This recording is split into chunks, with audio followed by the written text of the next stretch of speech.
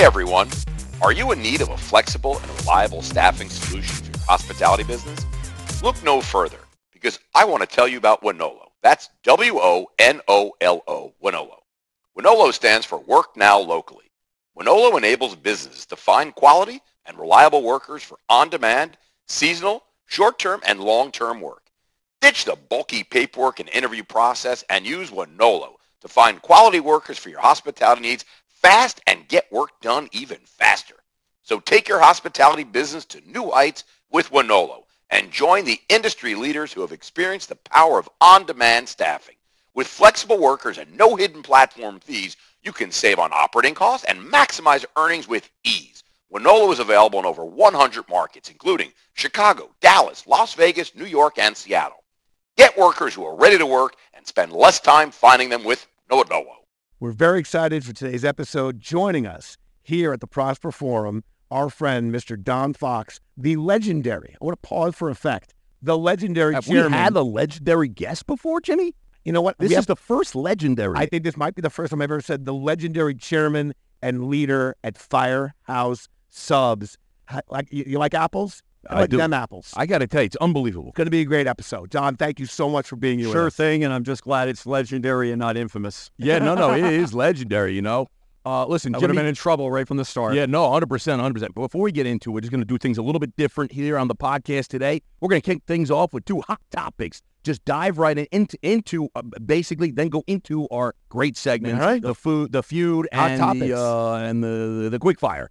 I got sections too. Yeah. All right. So let's have Don. Give us a little background on yourself, your history, your life. Let's go back to 1964. Let's kick it off. 1967. This is Shatsy's Fraser 1975. Crane. Well, 82? I was doing 81? the math. Let's see, 64, I didn't start working when I was 6. But that's good stuff. I That's could what have we- been. That's what we want to know. What well, was going on? gold. Because But that wait a minute, is there a statute of limitations with the IRS on... no, Yes. no, Oh, well, yes, that yes, started yes, working, yes. actually, Oh, and yes, I yes, did yes. work. Statute of There is- limitations, yes, 6 years, we're yes, good. All right. you were good. Yeah, no Well, tax returns need to be filed here. We're good.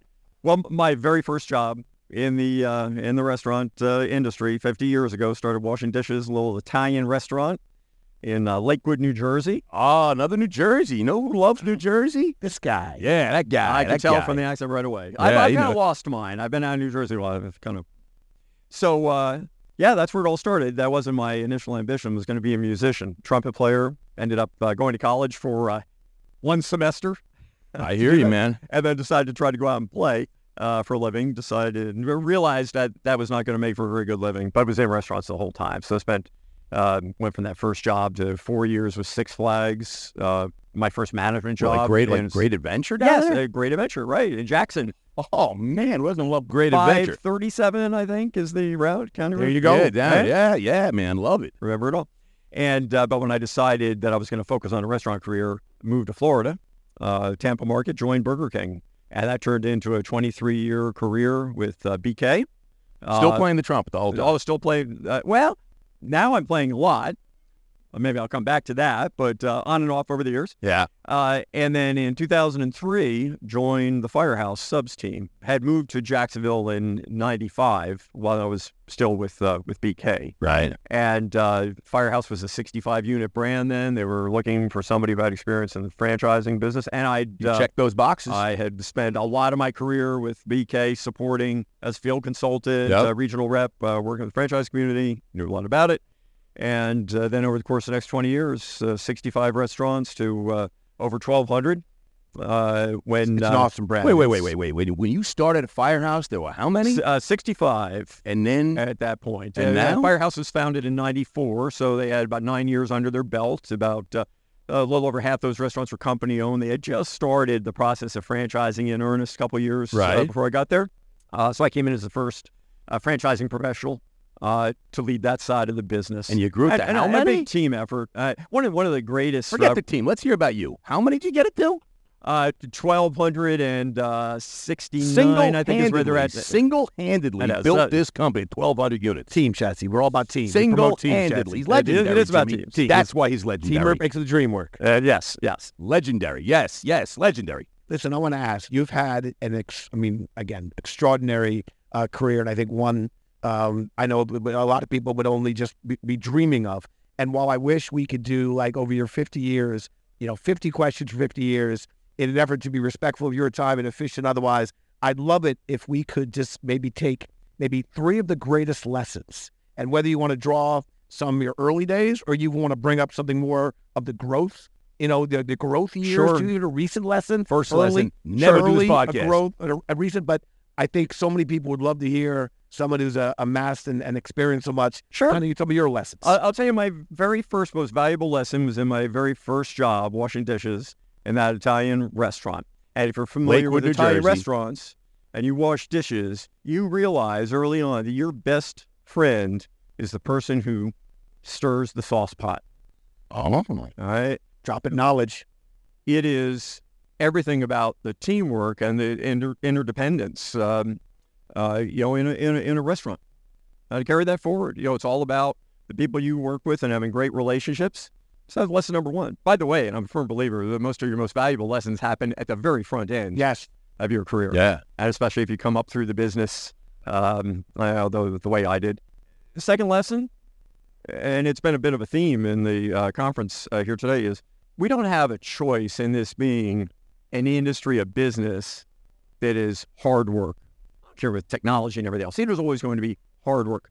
You don't have any choice in it being hard work, but it's a choice to work hard. And that's the second most important lesson. Work hard at it. Mhm. If you're going to succeed.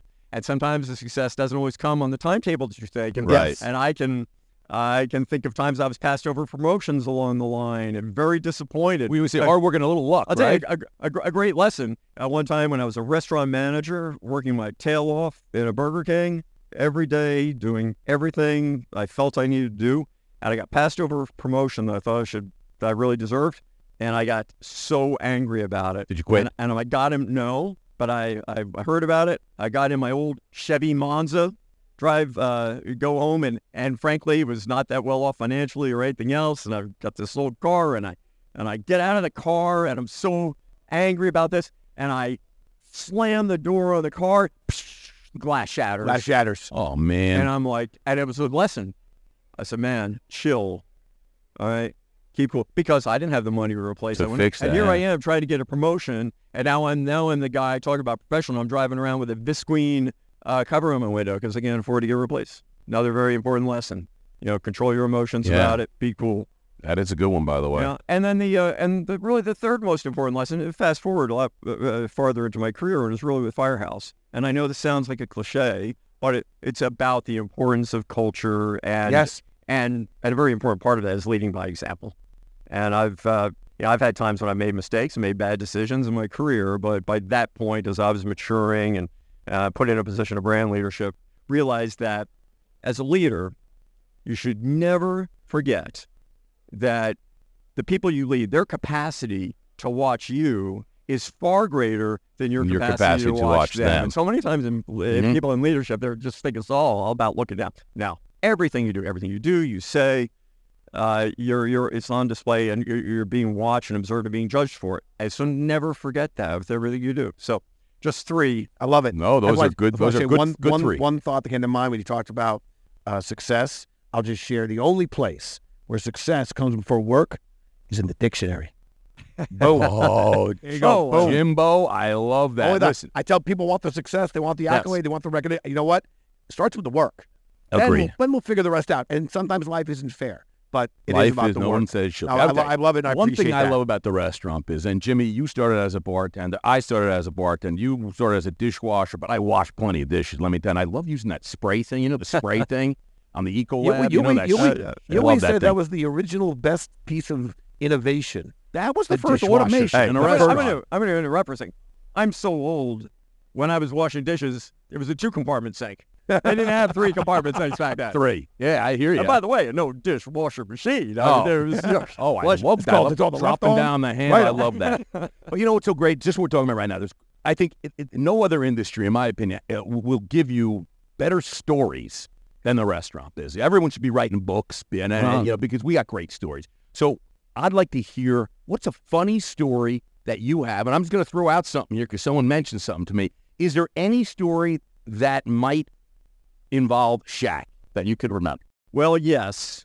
Can you share a little bit about that? Sure. 'Cause someone mentioned something when I said you were going to be on the podcast. Did Josh or Sam tell you Somebody something? said just ask him about Shaq. Sure, we have our brand has a little bit of history with Shaq, and as an aside, we got into social media because of Shaq years ago because he had one of the earlier Twitter accounts, and now X, and I didn't even know what Twitter was at this point. I can't remember the year exactly, and one of my team members it comes in at our office and says, "Hey, you won't believe this. Shaq tweeted about Firehouse." And I'm like, "What's Twitter?" And they tell me. It says, if I get the quote right, it says, "That turkey on wheat is gooder than a mug." All right. So that's when Firehouse got its first Twitter account. So we got to get up. We got to see what they're about. Yeah, no doubt. So that's the first time Shaq makes an entrance into the brand. And they go forward a few years, and we had him come in and appear at our franchise conference. And Don Yeager, who's here today, actually led an interview of, that was the format. So Don was going to interview Shaq while he's on stage, and they go through this. And I had a chance to meet Shaq. I hadn't met him until before he went out. We were just like in the green room, going through an intro. He's a real pro, and he's learning everything about the brand and names, who's this, and familiar with it. You don't know how he's going to use it. Well, at least as far as it came to me, the way he uses it, he gets about 3/4 of the way through his stage presentation.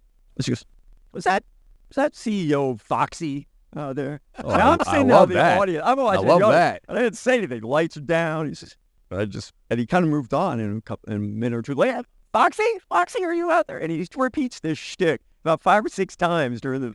So then he gets to the end of his stage time, and he gets round of applause, and he goes, "Foxy, you got to come up here."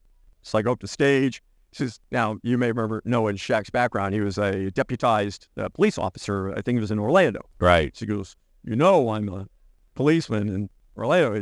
I've heard you've been a bad boy. Is that true? I know where this is going. And, I don't know where this is going yet. And he said, well, I don't know, and I'm playing dumb. I have no idea what he's doing. You got a choice. I'll either put you in cuffs and take you out of here, or you're getting a spanking. I said, I'll take the spanking. Get a spanking. I laid across his lap, and there's some great pictures. How many people in the audience there? Oh, probably about 1,000. 1,000 people, and you're sitting on Shaq's lap. Laid across his lap. His hand is huge. I would imagine his hand is enormous. Yes. And anyway, so it's great. Franchisees loved it. So you got a slap. Yeah, I got a couple, I think. A couple slaps. Yeah. Got slapped by Shaq. Was there a red mark on your buttocks after?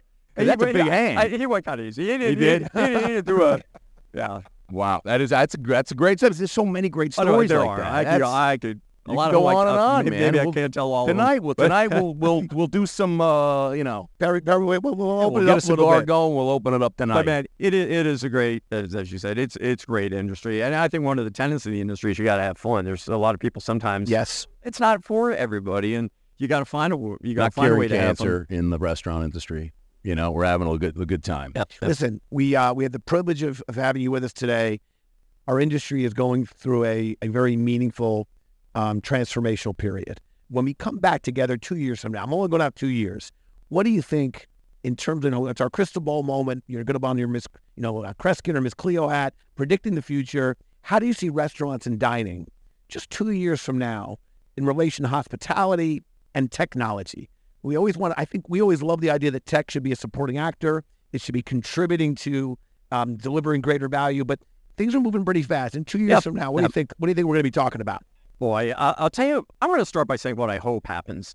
Great. I think for the industry to really be super successful, and they decide where they're going to go, need to have an experience that fits what they're looking for. And I think one of the challenges for every brand is going to be how inclusive or exclusive are they going to be in terms of that experience that they provide. So if you're totally leaning the technology away that takes away hospitality from you, and that's what a portion of your guests are looking for, because not everybody's looking for different things. Everyone eats a little different. Everybody's coming in and presumably loves the food as part of it, but there's other things that attract them to it. So I think getting that formula right within the brand,